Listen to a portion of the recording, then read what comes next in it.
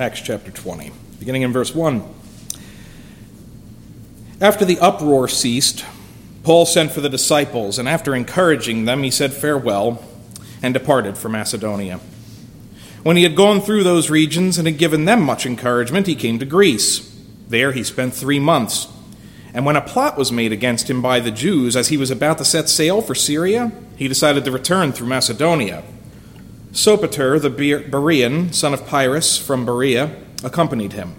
And of the Thessalonians, Aristarchus and Secundus, and Gaius of Derbe and Timothy, and the Asians, Tychicus and Trophimus. These went on ahead and were waiting for us at Troas, but we sailed away from Philippi after the days of unleavened bread, and in 5 days we came to them at Troas, where we stayed for 7 days. On the first day of the week, when we were gathered together to break bread, Paul talked with them, intending to depart on the next day, and he prolonged his speech until midnight. There were many lamps in the upper room where we were gathered, and a young man named Eutychus, sitting at the window, sank into a deep sleep as Paul talked still longer. And being overcome by sleep, he fell down from the 3rd story and was taken up dead. But Paul went down and bent over him, and taking him in his arms, said, "Do not be alarmed, for his life is in him." And when Paul had gone up and had broken bread and eaten, he conversed with them a long while, until daybreak, and so departed. And they took the youth away alive, and were not a little comforted. Let's pray that prayer, we pray. Lord, may the words of my mouth and the meditations of our hearts be acceptable in your sight, O Lord, our strength and our Redeemer. Amen. Last week we began the reading with Paul making these grand travel plans. He had these big ideas of where he was going to go next. All of you know what it's like to travel to some extent, I take it. And not just a day trip, but if you do a big family outing, a vacation, a getaway, right? Or even an international trip. When you make those plans, you try to arrange for every possible contingency, right? And you pack the necessary clothing and equipment, whatever you're going to need. You book your flights, your rooms, car rentals, etc. But you probably also know what it's like to have the entire trip thrown into doubt at the last minute, to make the arrangements, and only to have some unforeseen crisis come to the foreground and throw a wrench in the works. So, for instance, like we had to cancel a trip to Baltimore for a cousin's wedding last year because of COVID. Or sometimes something breaks in the house just as you're leaving, and that becomes a crisis, right? And sometimes you just forget something.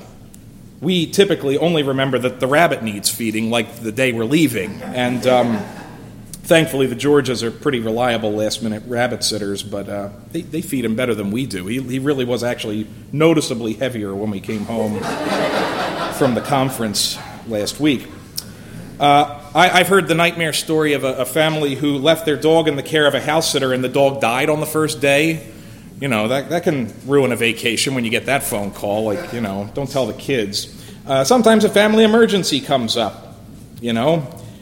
George's sister got married a few years ago on the same week that their grandmother died, and it's hard to cancel flights at that point. You're not going to cancel a wedding, so they were overseas for the funeral, and I'm not going to judge them for that because I've missed several funerals in our family for similar reasons, but it definitely puts a damper on the trip, and you wonder if you should have canceled, and is the rest of the family judging me, and that kind of thing. And I always feel slightly wrong to leave the home even if minor things are in turmoil. I prefer to leave my house spotless. I like the laundry done, everything swept and scrubbed, and especially the dishes clean and put away. In our first apartment in State College, if we were going away for the weekend down to Philly, I would stay up all night till like 5 a.m. making sure everything was perfectly clean. I got over that. I haven't done this in 15 years, but I don't like leaving unfinished business at home. Well, last week, we saw there was this big disturbance in Ephesus. The whole city erupted in fury. They were angry at Paul, and they didn't really know why, but the outrage was very real. That sounds kind of stupid, but, we live in an outrage culture, so I think we can relate to that. It's kind of like those bumper stickers I'm sure you've seen where it says, if you're not angry, you're not paying attention. That's our generation. This is the way we think.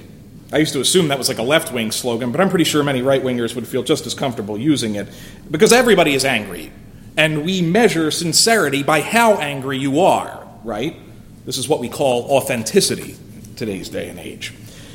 But the people of Ephesus, much like today, were clueless. Most of them didn't know what they were doing, we were told. And in the end, we saw it was a big hullabaloo over nothing. It was the most anticlimactic riot of all time. The quiet riot, I called it. They were simply dismissed by the city clerk, like some revolution, right? I also mentioned last week the Whiskey Rebellion, how President Washington marched to Western PA to quell this riot of farmers out there. And of course, as soon as they heard Washington was coming with like 10,000 guns, they went home quietly and the whole thing fizzled out, thus making the Whiskey Rebellion something of a misnomer. A lot of talk and no action. It's just a cool name for a local pub in Carlisle now. But the Ephesian riot was much the same. Ultimately, nothing came of it. However, if I was Paul, I'd have a very uneasy time, I would think, hitting the road after this incident, because it feels like leaving dishes in the sink. In one sense, it's easy, because in a way it's even sensible, right, to leave. If public sentiment is kind of against you, the city might be unsafe, so self-preservation says get out of Dodge while you can, but Paul's not the sort of guy to worry about that, not typically. He's been driven by love for his people, by the flock. And he was the one who wanted to go square off with everybody right in the theater with this mob, right? Because he doesn't like to see his people suffer. And yet, he decides to just go ahead with this planned trip to Macedonia, even with the upheaval in Ephesus. He makes no further public appearances. Verse 1 says that he called the guys to him rather than go out to them. And what we see next is Paul sort of globe-trotting for several verses. He visits a bunch of places, and he doesn't stay anywhere particularly long after 2 years in Ephesus. Luke gives only the scarcest details, but we get the impression that Paul is very much on the move, almost like he's stretching his legs after sitting for 2 years in Ephesus. I'll read the verses again. It says, after the uproar ceased, Paul sent for the disciples, and after encouraging them, he said farewell, departed for Macedonia. When he had gone through those regions and had given them much encouragement, he came to Greece. There he spent 3 months, and when a plot was made against him by the Jews, as he was about to set sail for Syria, he decided to return through Macedonia. Sopater, the Berean, son of Pyrrhus from Berea, accompanied him, and of the Thessalonians, Aristarchus and Secundus, and Gaius of Derbe, and Timothy, and the Asians, Tychicus and Trophimus. These went on ahead and were waiting for us at Troas, but we sailed away from Philippi after the days of unleavened bread, and in 5 days we came to them at Troas, where we stayed for 7 days. Once again, that's a lot of miles to compress into 6 little verses. So we see in verse 1 that Paul didn't leave Ephesus or the province of Asia until he at least took some time to encourage the brothers. Verse 2 tells us that he breezed through Macedonia, encouraging the churches he had planted there as he went. Then he got to Greece. That would be the Roman province of Achaia, which means, Athens and Corinth. And then we're told in verse 3 that he was planning to sail to Syria. That would mean Syrian Antioch, his original sending church, where he had trained under Barnabas. So verse 3 basically says that this was supposed to be the last stop, probably in Corinth. He was going to sail from there. But God uses Paul's Jewish enemies to basically chase Paul in a different direction. So he doubles back through Macedonia, retracing his steps. And I'm sure people were surprised to see him again so quickly. And you notice that we get a whole bunch of names along the way, just kind of thrown at us. Sopater from Berea, Aristarchus and Secundus from Thessalonica, Gaius and Timothy from Derbe, Tychicus and Trophimus from Asia, basically Ephesus. So it gets to be quite an entourage. This is probably not all the names, right? Because Luke also slips back into the first person in verse 5, so apparently he joined back up with Paul in Philippi.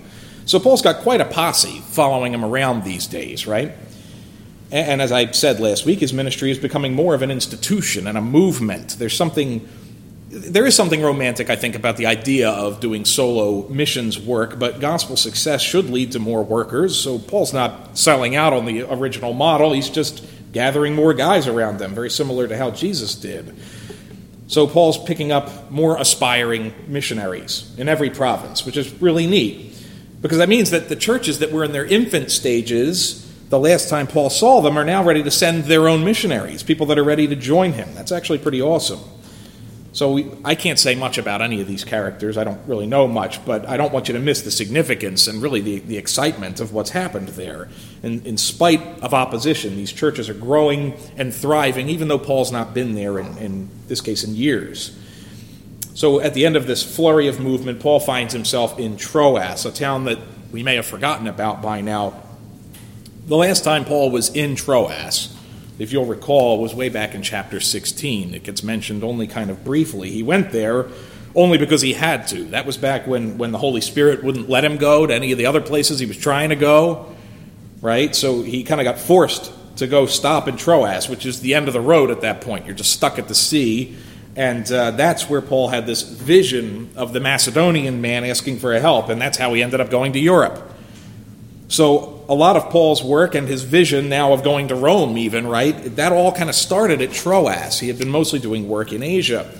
So Troas is also where Paul originally met Luke, if you'll recall. Luke traveled with Paul to Philippi, and he ended up staying there. And now we find Luke rejoining Paul all these years later, and going back to where they started, Troas, this town on the west coast of Anatolia. All right, so much for the travelogue, all right? I try to be creative up here most weeks and to seek out sermon points, even in the obscure places, but I honestly can't think of a whole lot more to say about these first 6 verses. It's a lot of moving around, it's a lot of names you're not going to hear again. So I'm going to focus in on the next part, which is really the next major episode Luke wants to tell us about, because the first 6 verses really are just stage setup for this funny little episode. Luke wants to give us just enough detail to know how Paul ended up back in Troas, and also who was in the room when this thing happened, at least some of the names. Because Paul never intended to be here, and it wasn't really on his path. So Luke, for whatever reason, wants us to know that Paul was following and executing a plan to revisit his church plants, but he had every intention of being back in Syria by now. He was supposed to sail from Corinth. In fact, Troas is the only town that wasn't on the docket at all. Paul wanted to hit Macedonia, Greece. I doubt he cared much if he got back to Troas, but he was providentially hindered, and yet again forced to go there by taking the long way back, all seemingly to set up this funny little story about Eutychus. So clearly God wanted Paul to be in Troas this week. He is sovereign. He's sovereign even over our enemies, so the Jews who plotted against Paul in Greece were part of the plan. We've seen that Paul is a planner. He had sent a crew to Macedonia. I think Paul doesn't like surprises, but God has upset his entire travel itinerary just to be sure that he and his group of ministry partners landed in Troas for a week. Now, what pressing reason could there be for this? I don't know. Maybe we can figure it out. But first we have to figure out exactly what happened, and then maybe we can figure out the how and the why, and perhaps even be able to discern why Luke thinks this is so important. So Paul lands here in Troas.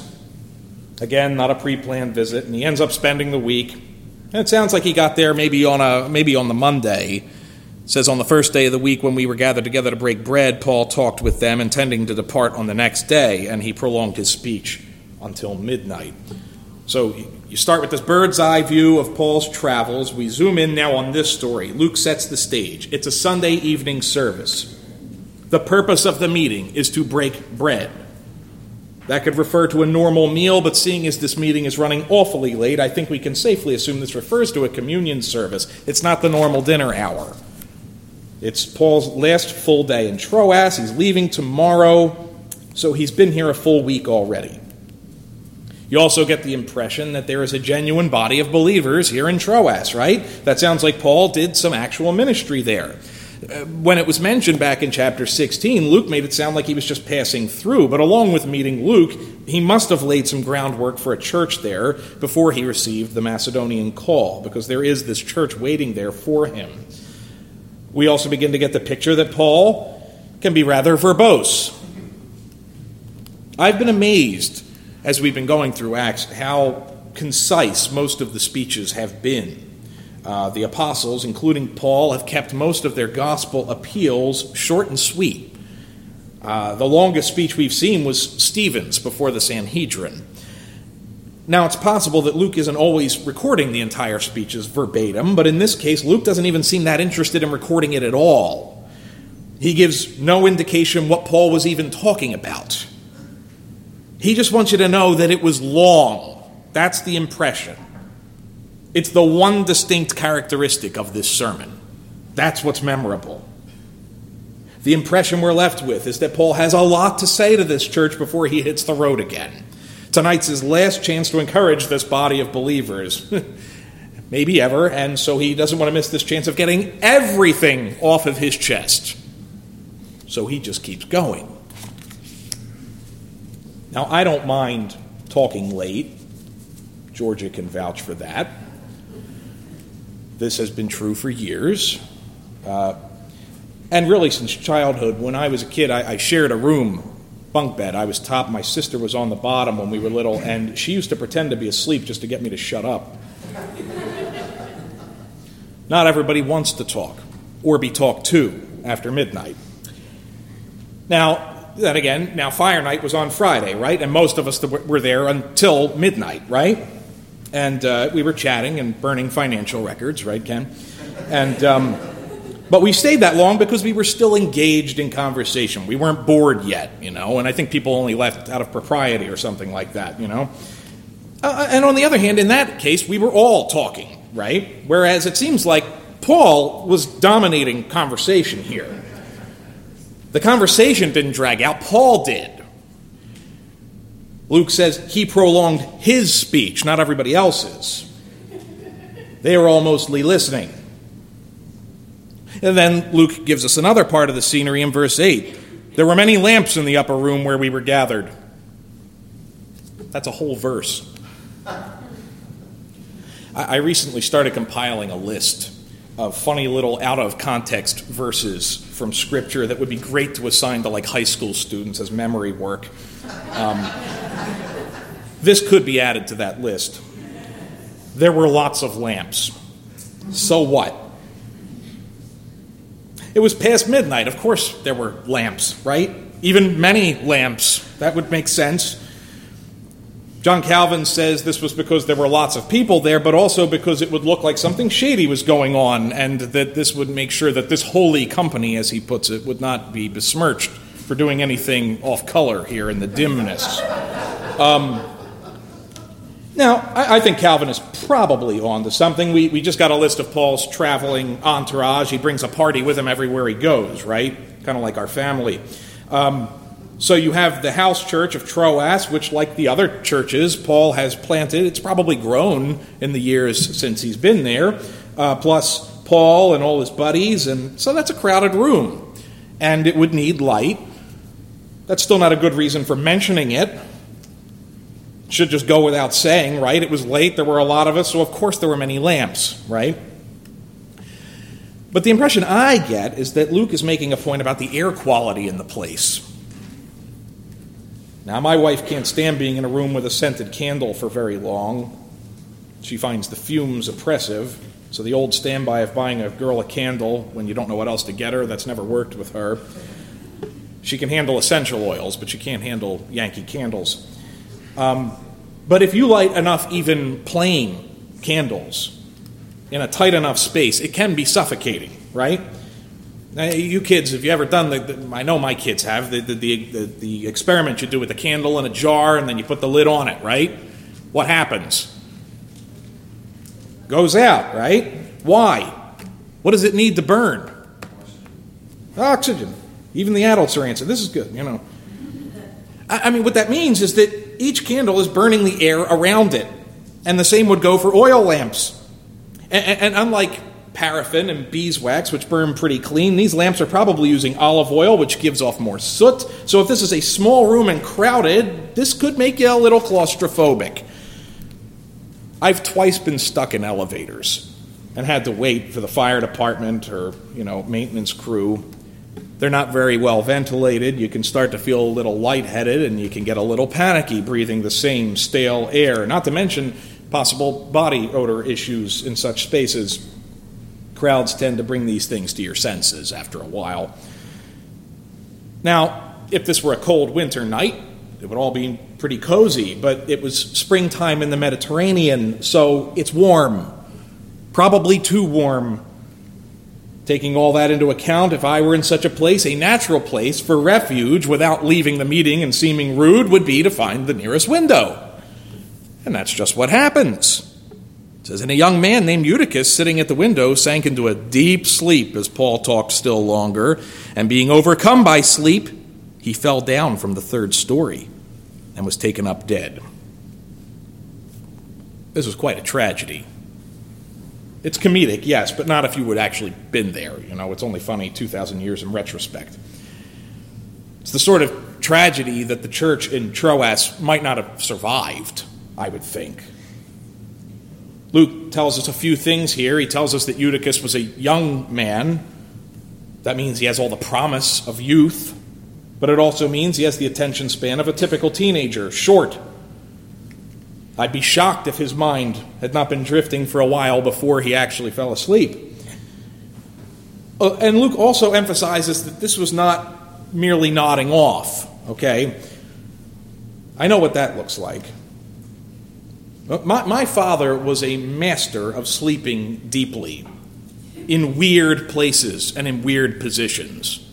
Dave and Esther, you've seen this firsthand. You know all about it, including church on occasion. He could do it there. But my dad had this habit. He would routinely fall asleep watching TV after dinner, and he would lay on the floor, his feet out before him.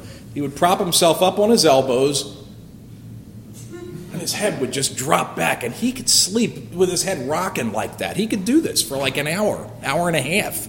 It was a miracle. That's not natural. My Papa Blondin would sleep in the same spot on his couch while watching Walker, Texas Ranger every Sunday afternoon. Day of rest. It's a gift from God, right? I can sleep in my black leather chair at home, my throne, as it were, but it's not hard to wake me up there. I can't sleep deeply in a chair. But Luke says, make no mistake about it, this dude was out. A deep sleep. He was overcome with sleep, down for the count. If he was any older, everyone would have heard him sleeping. Like many men, I've been told I've developed a prodigious snore that was not something Georgia signed up for in my younger days. Sorry, babe. But Eutychus is still a young buck, so he could probably pass out quietly without anybody noticing. But then the tragedy strikes, and he falls. I've had kids fall out of beds. And we have mostly bunk beds in my house. We got a lot of them, It's a horrifying sound. And you can't help but wonder, you jump up because you think, is it from the top bunk? Which one was it? I can't even imagine how nauseating is the sound of panic and the screams in that room when Eutychus suddenly disappears. Maybe he wakes long enough to gasp and scream, and all they hear is a thud. We don't know for sure who's in the room, but I can imagine maybe his parents are there, maybe he has siblings, friends, maybe a girlfriend. Okay, maybe not a girlfriend. Flirting in church is something that helps you stay awake, but my point is that while Eutychus is a stranger to us, and it's all 2,000 years after the fact, he's not a stranger to the people in this room. He's not a punchline in the original scene. And so you would get the expected rush downstairs to survey the damage, and the report comes back, he's dead. That sure puts a damper on the evening. I've been to some evening services in my life. I've even slept through a few, but I've never seen such a tragic turn of events like this. But on hearing this terrible news, Paul, who always seems to know what to do, he goes downstairs. But Paul went down and bent over him, and taking him in his arms, said, "Do not be alarmed, for his life is in him." You can almost hear him saying, as soon as he comes back, saying, I was just resting my eyes. It's like my mother's, eternal words that she likes to throw around. On a first reading of that verse, I don't even know what to make of it. And some commentators, including F.F. Bruce, who I respect, has argued that the initial diagnosis was just wrong, that the boy never actually died. And that's a possible reading. It's maybe the natural reading of that verse alone. However, that seems to me highly unlikely. This is a 3-story fall, probably head first. because you can't jump feet first while sitting on a windowsill facing into the room. Even if you had straddled the windowsill, either way, you're going to be falling almost certainly headlong. Dave, I remember you fell from a ladder many years back. How many stories was that, Dave? 2. That was 2. Okay. You're still awake and alert and alive. That's good to know. But you were awake when this happened, I take it. Right. So you could maximize a defensive posture. You could try to protect your head in the process, I guess, a little bit. But if it's a head-first 3-story drop, and you're asleep at the start of it, that's probably going to be fatal. Not too many guys are going to survive that, at least without significant permanent damage. Now, that's still a possible reading of the text. Luke says twice that the boy was alive, not necessarily unharmed. Could be a fluke thing. However, we have to remember that Luke recorded first that Eutychus was taken up dead. And we also have to remember when we read that Luke is a physician. Any doctor worth his salt should be able to assess whether someone is alive or not. Otherwise, what are you paying them for? And remember, this is where Paul met him. Luke has worked as a doctor in Troas, and these people knew it, so he's essentially the attending physician. He's the house doctor. In all likelihood, Luke was the first one down the stairs. He's the one taking him up dead.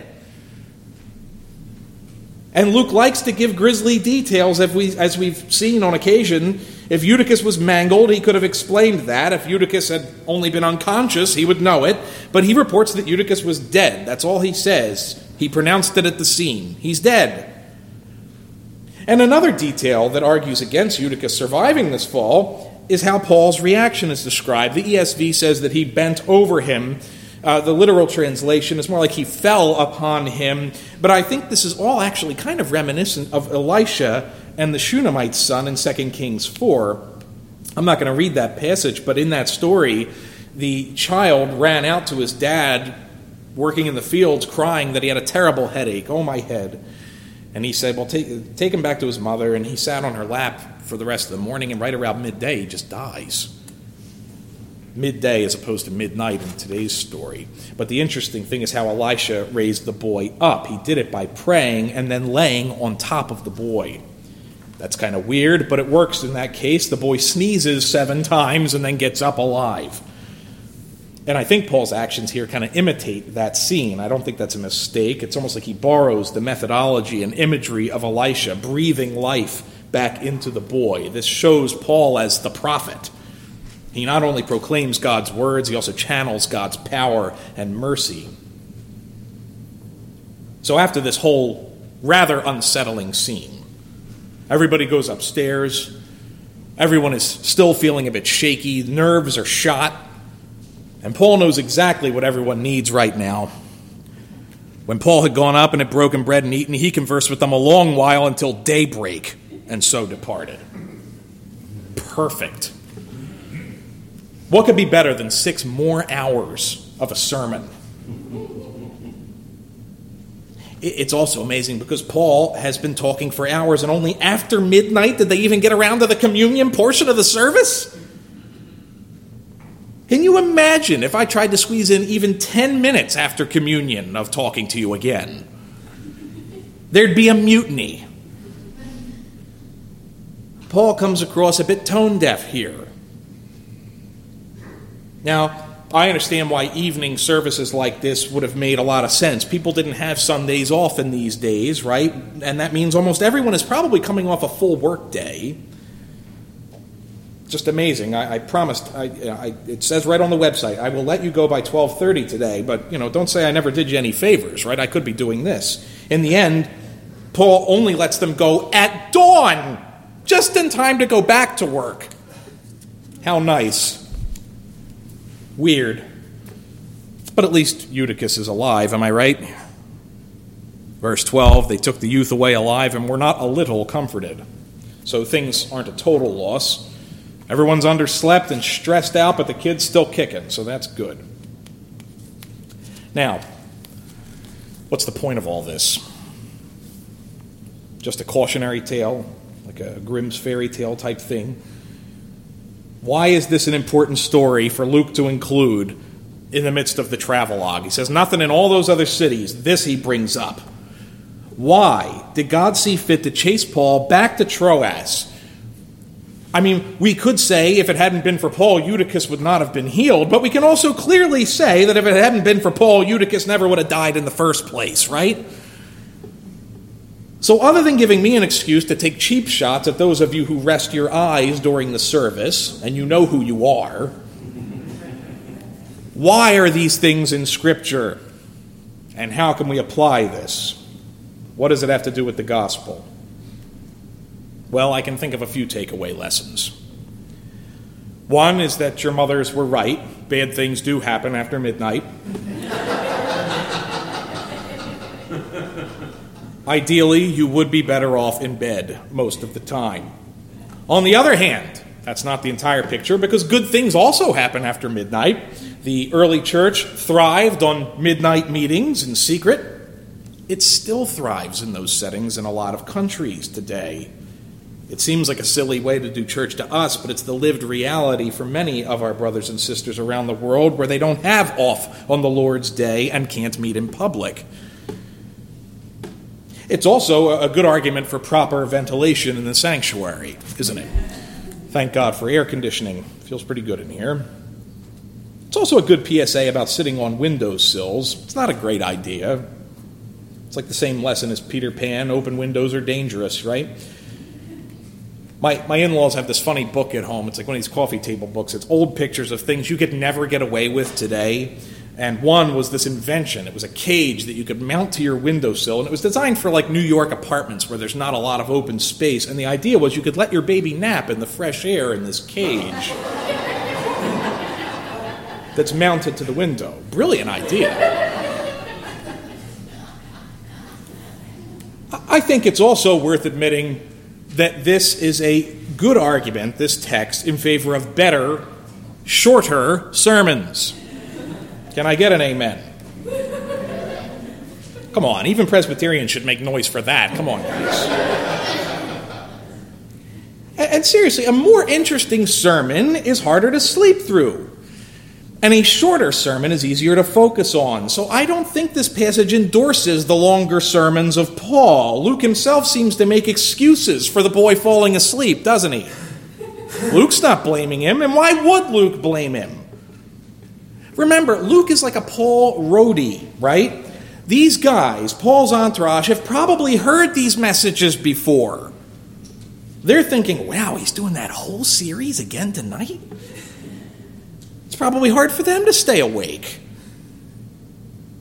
I was listening just this week to a lecture by Martin Lloyd-Jones, and he was warning against repeating sermons and the dangers that you could fall into. And he tells a whole bunch of horror stories, including a time when he visited a church where some young lay preacher who didn't recognize him went up there and plagiarized one of his own sermons.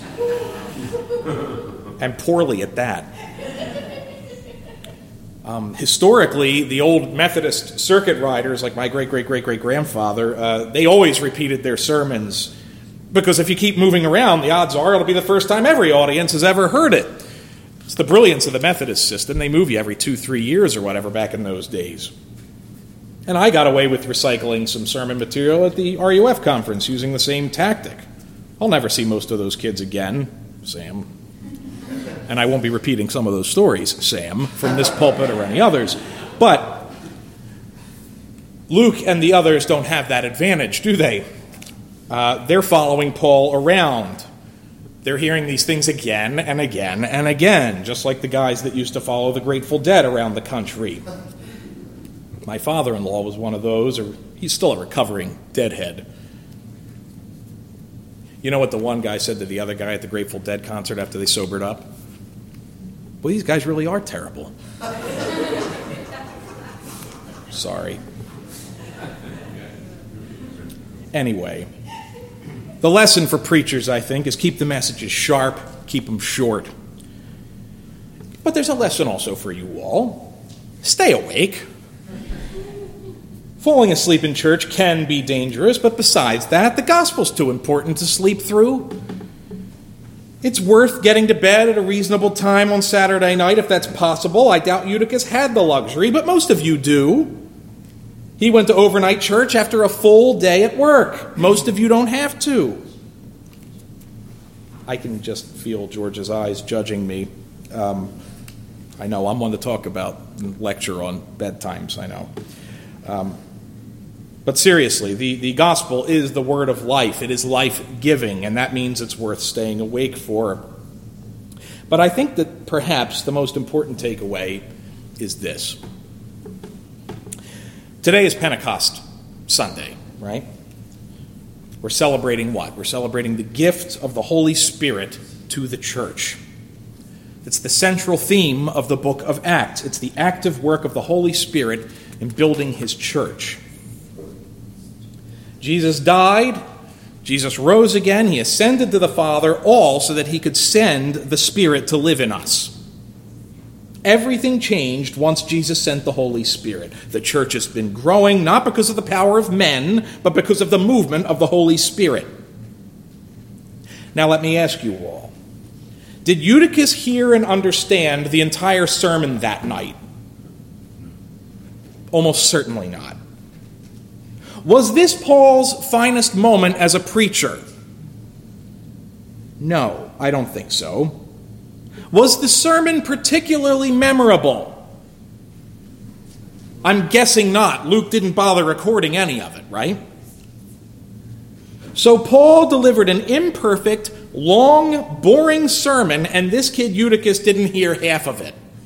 Okay? But let me also ask you this. Was Eutychus dead? Yes. Did he have the power to raise himself up? No. But was the power of the Holy Spirit enough to make him alive again? Yes. Did that power depend on Paul's sermon delivery? No. Did that power rely on Eutychus' understanding the sermon? No. Did the Holy Spirit rely on anything that Paul or Eutychus could do in this story? No. I wondered if this episode inspired the early Christian hymn that Paul quotes in Ephesians 5. He says, "Awake, O sleeper, and arise from the dead, and Christ will shine on you." That's a poetic summary of the gospel. But dead men don't wake up on their own power, do they? Christ shines on dead men and women, yes, but only because the Holy Spirit wakes them up first. That's the gospel. That's the gift that we celebrate today on Pentecost Sunday. The Holy Spirit, the very power of God, resides in us, the church. And he doesn't depend on us doing everything right. He uses even long and boring sermons and sleepy congregants, and he takes that and changes the world. I hope you're not bored this morning, but even if you are, that doesn't negate the truth of any of these things. Christ is still risen. He is still at the right hand of the Father, and the Spirit still dwells in us and is working. That's good news, even if you're nodding off. Let's pray. Father in heaven, we do thank you, as always, for your word. We thank you for even the quirky, funny stories, maybe even especially so for those. We thank you for the testimony of Eutychus, Lord.